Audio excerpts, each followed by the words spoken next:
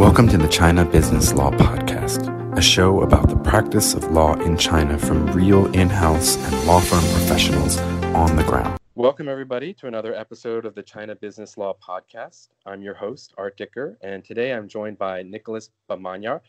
Nicholas, or Nico, as I know him, is at Leaf, which is a law firm predominantly based in China and just recently opened an office in Paris as well.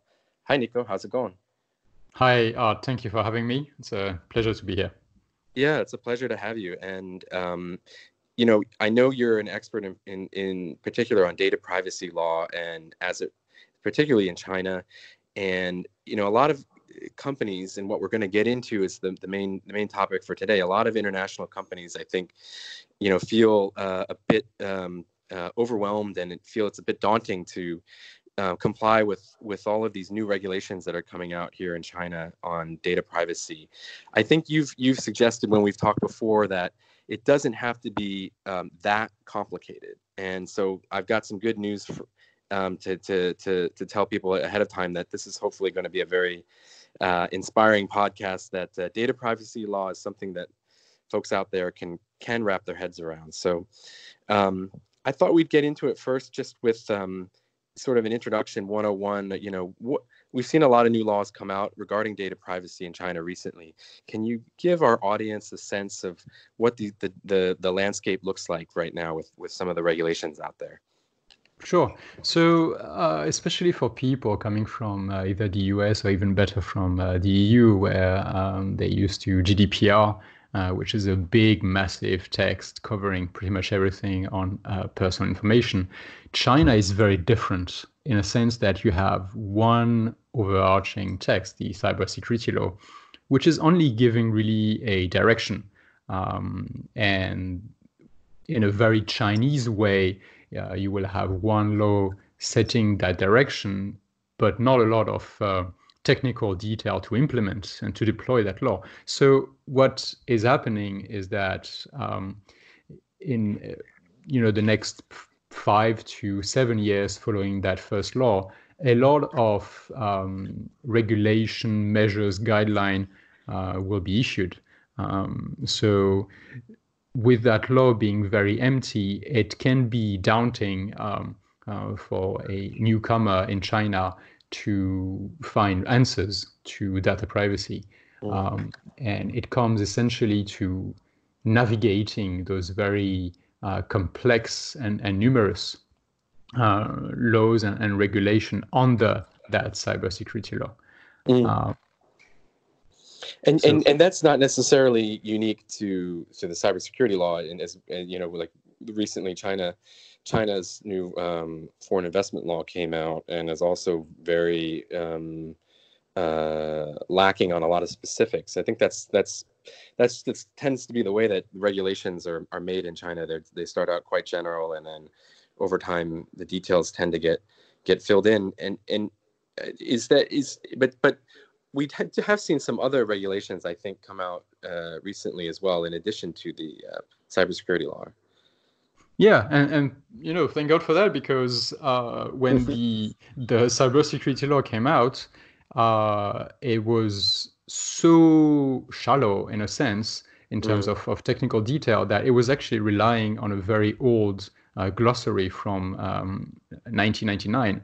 So a lot of the terms were actually completely empty from a legal point of view. So we had to wait for lower ranked regulation to explain what is actually the substance in that law. What do you mean by personal data? What do you mean by network operator? For the longest time, we didn't know what was a network operator or critical information. So that was very, very difficult to just understand before actually understanding what was the obligation. The very first exercise for any legal advisor or lawyers to look at a law is to understand the terms, and that was the first major difficulty. And the second difficulty is that as opposed to the EU, for example, where you have one regulator, China is a little bit different in a sense that you will have different central authorities. So you will have the Cyberspace Administration of China competing with the MIT, so the Ministry of Industry and Information Technology, competing with the PSB, the Public Security Bureau, and so on and so on. And then, so this is at central level, you will also have local authorities. So the different layers will not only compete, but also sometimes contradict each other when they will issue regulation. So even when you think that you have the answer to a specific problem reading a regulation, you might want to take this with a little bit grain of salt to assess if this is coming from a local authority or central authorities, and which is actually the highest ranked one. Yeah, that's also something which we don't see quite as much in like you said, the EU and from my experience in the US. It's generally one regulator is given a clear mandate to govern a certain domain issue like this, but in China that happens a lot. Going back to examples, when audio-visual streaming technology came out in China, there were all Ministry of Culture and MIIT and SARF and all of these agencies were trying to almost territory grab on the regulatory space. And so in some ways, I guess the what we're seeing on data privacy law and the cybersecurity law is comforting in the sense that it's following some similar patterns that we're seeing about how China regulations are made and put into practice. How about if companies are, recently already had to, enhance their global policies for, GDPR and so forth? How much kind of adaptation do you see companies having to make when they're specifically trying to localize their policies for China? The first hurdle to overcome is to actually shift the mindset from the legal department of a company coming to China to revisit their definition. What they think they know in Chinese legal landscape can change. So this will be a first shift. And the other one is to look at a broader scope. So yes, you will treat personal information in maybe similar ways if you have a comprehensive policies, but you might actually handle information that was not regulated outside China, but suddenly becomes regulated in China. So you will also expand your scope of view. Got it. Okay. Well, still, I think maybe, and this is maybe not unique to China, but we see global multinational companies probably being able to adapt to the China local rules with relative ease. I mean, they're used to having localized policies and so forth, and building extensive and sometimes expensive compliance programs. How about if we get into the issue of smaller companies, SMEs out there who don't necessarily even maybe have a big operation in China, but still they're aware that the cybersecurity law is out there. They read a lot of client alerts about it, but still maybe not able to wrap their head around what they actually need to do. And is there sort of a shortcut or sort of a minimalist approach that a company can put together for their policy that gets them most of the way there and is also not necessarily overwhelmingly expensive and time consuming? Yes. So actually the size of the business if it's an SME or an MNC, doesn't really matter in data privacy world. What matters is how much regulated information they're handling. You can have an MNC not handling a lot of regulated data, but you can have an SME handling a lot of regulated data, whether it's personal information or critical information. So the best way to understand how much you need to put in terms of resource, in terms of time and money, into becoming compliant in China with the data privacy law is to understand exactly what regulated data you have. And this starts with a very simple exercise of a data inventory, simply to understand what do you have in-house.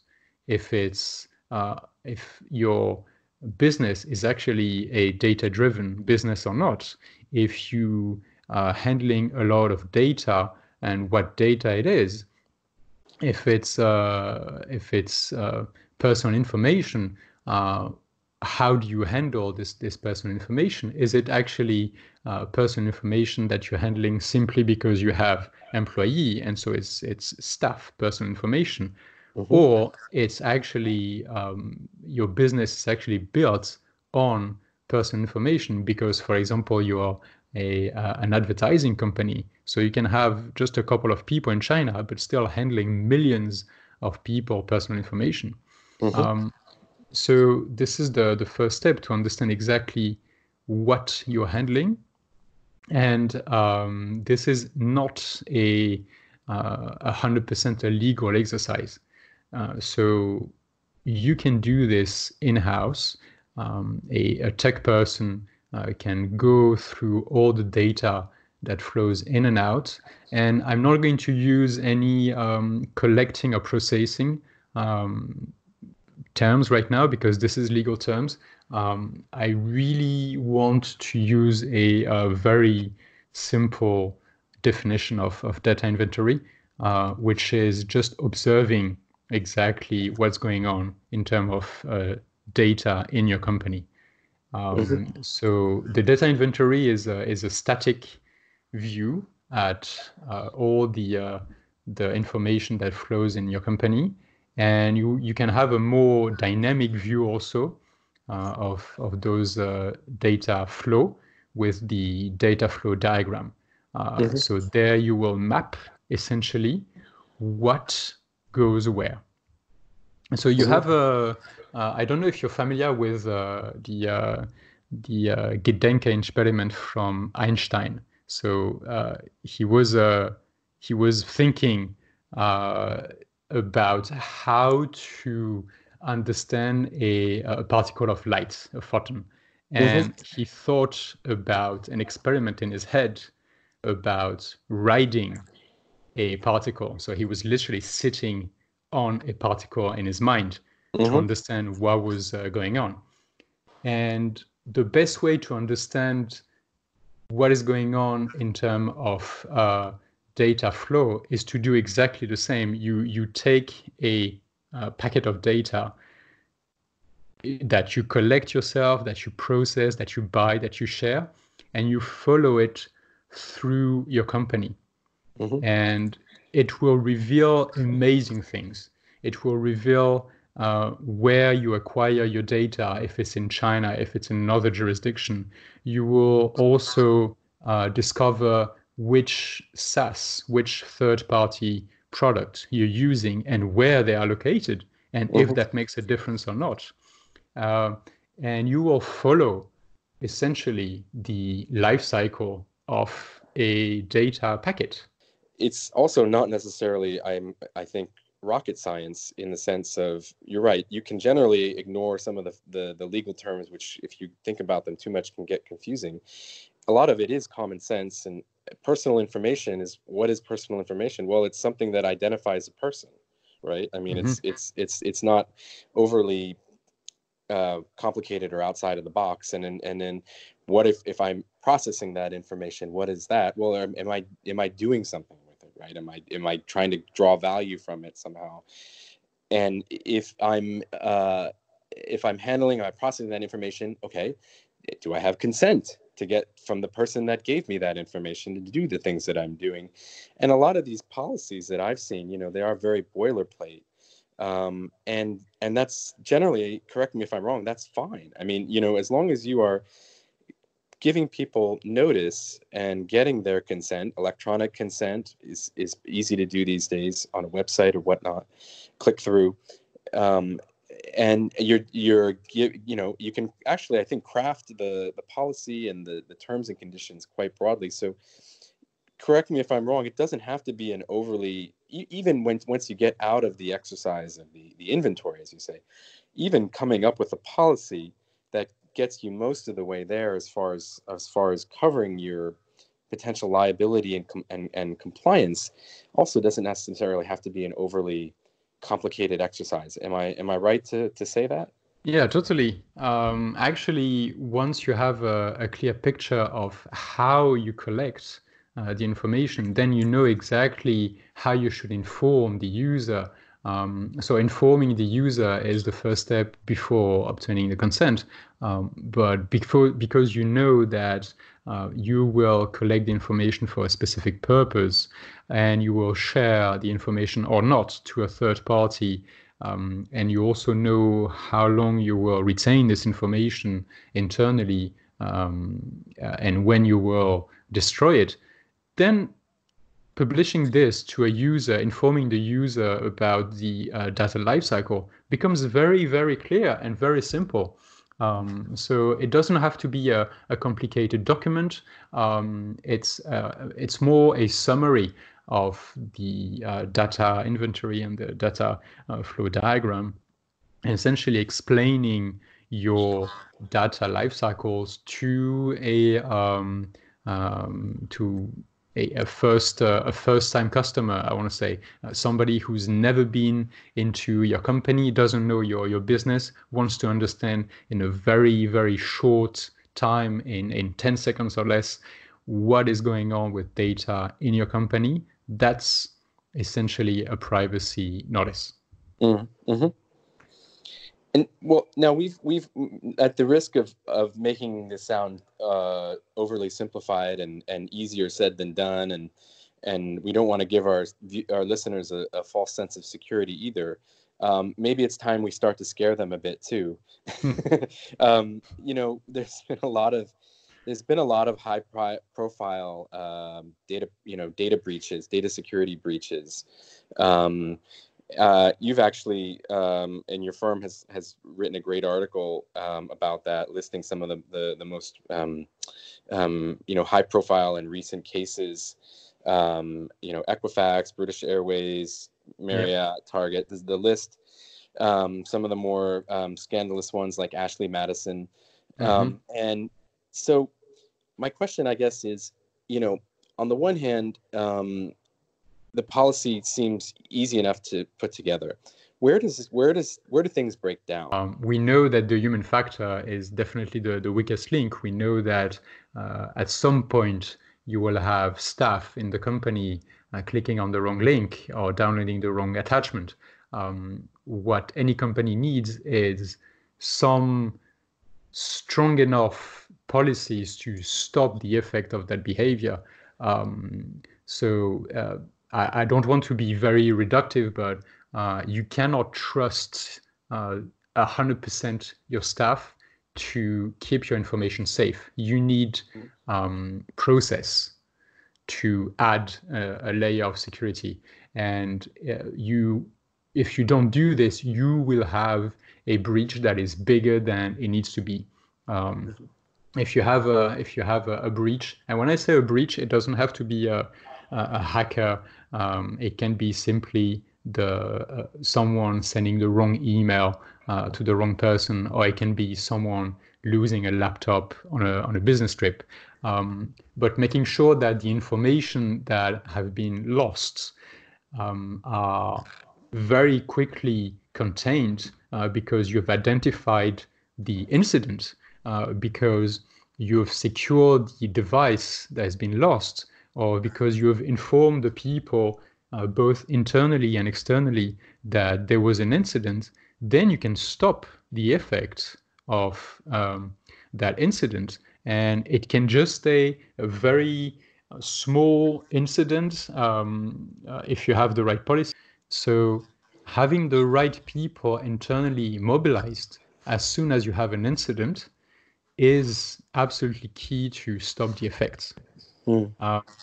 And I'm going to expand a little bit on the Chinese angle, where, I mean, you've been here long enough to know that the relationship to risk is very different than the one we have in Europe or in the US. I mean, you can drive here pretty much on your phone, way above the speed limit and not wearing a seatbelt. If you don't have an accident, it's fine. Right. And if you do have an accident, well, it's bad luck. So you will need to treat risk a little bit differently when you talk about data protection in China, and there will be a little bit more training on the concept of risk and the concept of near miss incident.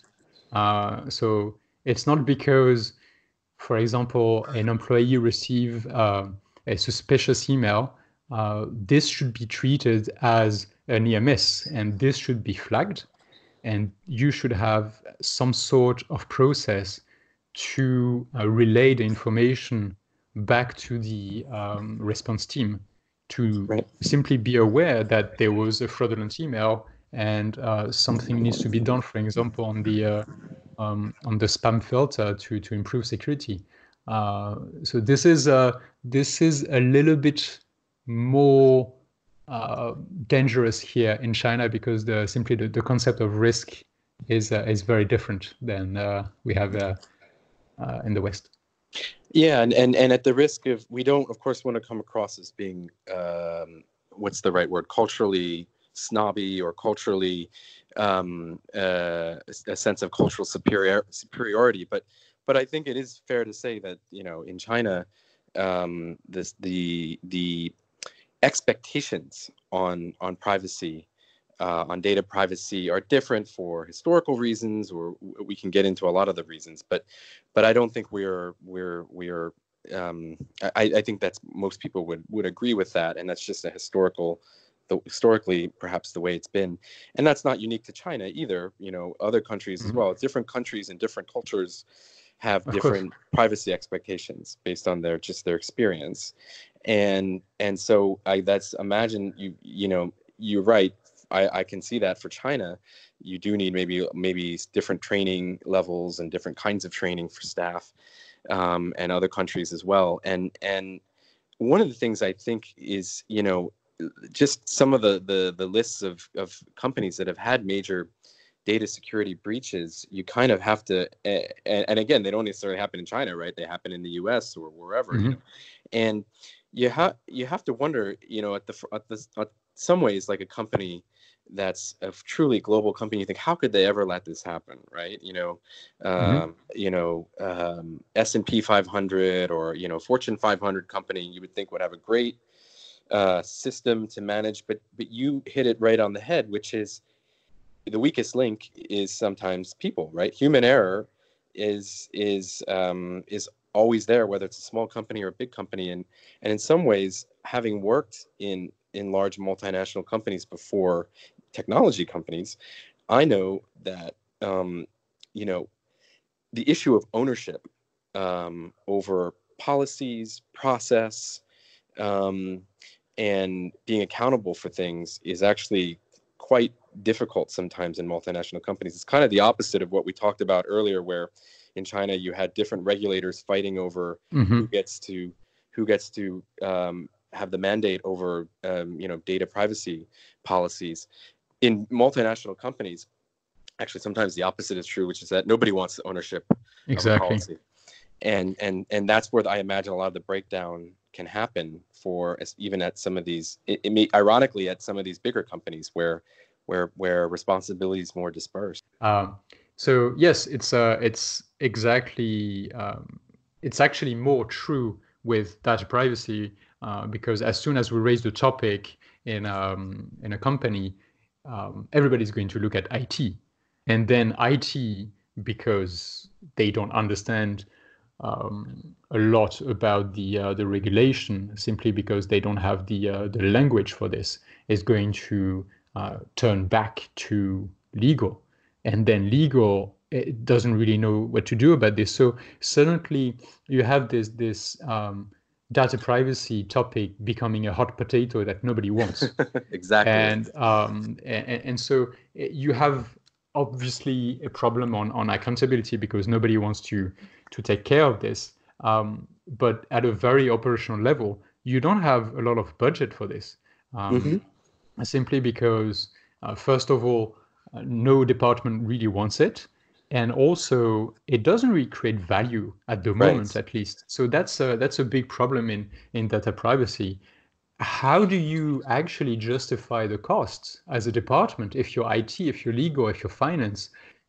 So you have those departments only perceiving data privacy as a cost center. Nobody sees data privacy as an investment that's going to yield revenue. Data privacy is not as sexy as a marketing campaign, as working on the new design for a product. A lot of the companies don't see compliance as something that will give them more user or more customers. But more and more, and this is still a very slow trend, but it's definitely a trend, an emerging trend. People are actually putting data privacy as a strength, as a part of their value proposition. And this becomes especially true with companies targeting fairly young user. So I want to say millennials or Generation Z, because there is a very strong attachment to personal information and to owning their data. So with a little bit older generation, it's less of a problem. But I see more and more companies, and I've seen companies, for example, in New Zealand, putting this forward. And it's very interesting because New Zealand has been perceived as a little bit of a petri dish when it comes to new features. I mean, big companies, big social media always push their new features back in New Zealand to see how it does. So despite being a small country, it's actually a very interesting petri dish to look for trends. So this is where you see companies actually putting forward data privacy as part of their value proposition. But more and more, I think that the Chinese customer is going to become more demanding on having their personal information being protected, and this is actually, I think, going to be the next big trend in China. So doing business the old-fashioned way, where you can just collect any information and share any information with whoever, is not going to work for a very long time. And that's going to be not only market-driven, but also it's going to be driven by very, very strong sanctions. And because unfortunately, the legal world is a scary world. There are very strong sanctions in China, way stronger than in the EU, for example. For example, a DPO, a data protection officer in the EU, cannot be sanctioned, cannot go to jail, cannot be demoted or fired because there was some data breach. It's in the GDPR. However, in China, you have personal liability when a network operator fails to respect the obligation related to data privacy or data protection. What does that mean? Is simply if a company has a breach, not only the legal rep, the legal representative of the company can pay a fine, but the person in charge of network security and data protection can also go to jail. Yeah. Can also be banned for life to hold a position in this industry. So the consequence of a violation of the data privacy laws here in China are much heavier. And when you come back to those companies arriving in China and thinking that they know data privacy because of GDPR, for example, they actually need to understand that they don't know that much simply because the rules here are very, very different, and everything has a different meaning, especially at the sanction level. Yeah, that's quite sobering for people to wrap their heads around. I mean, that's because obviously responsibility is hard to pin on someone, but someone like the legal rep or the highest person in charge of the policy is certainly going to be the first person that people look at. And I'm not sure that's why people don't always want to be the legal rep, right, of a company in China. It's not a sought after position necessarily. One of the things I thought we should at least get a quick take from you on was because we're recording this during the coronavirus situation, which has been going on for a few weeks now in China and now outside of China. Do you see an impact, if any, on data privacy, on maybe data collection? Regarding data privacy specifically, it still needs to be addressed as a crisis, and you can look at it as a fantastic opportunity to assess your level of preparedness when it comes to a crisis. And that will, for example, affect your access to data. If, for example, your office is completely closed, can you still access to your data? Do you have those essential backups that we call golden disk? It's essentially the vital information for your company to continue business. If, let's say, your office is closed, or worst case scenario, a building goes into flame and everything is lost. So the coronavirus is a good opportunity to look at how ready you are to face a crisis. And it's also a fantastic opportunity to work on anything data related, because data should be pretty much available whether you're at the office or not. And I think it's a great time to look into it. And to your earlier point, absolutely. And to your earlier point about companies wanting to get a little more automated and take the human element and the risk of human error more and more out of the equation, this is a perfect testing ground for that, because where people are dispersed and people are not able to come into the office, this you can actually see where, if any, your process may have the potential to break down. So in that sense, this is like you said, this is an opportunity for that kind of an assessment and maybe to improve and get your systems more automated. Well, Nico, I want to thank you so much. You know, this has really been a great for our audience. I'm sure you're going to get quite a lot out of this. You know, it's a topic I said at the beginning where can seem a little bit daunting and people hear a lot of horror stories, and it's, you know, there's a lot of confusion about language and technical terms and you know, legal department versus the IT department not wanting to take ownership, all the things we've talked about. But I think you've done a great job of breaking it down for people and explaining it in a way that they can understand, and it's not necessarily an overwhelming challenge, and so I think you know, people will really appreciate all the knowledge you've given them on this episode. So thanks so much for coming on the show. Well, thank you all for having me. And it was really my pleasure to give a glimpse on data privacy in China. It is not as complicated as it looks when you take everything brick by brick in a very engineering way.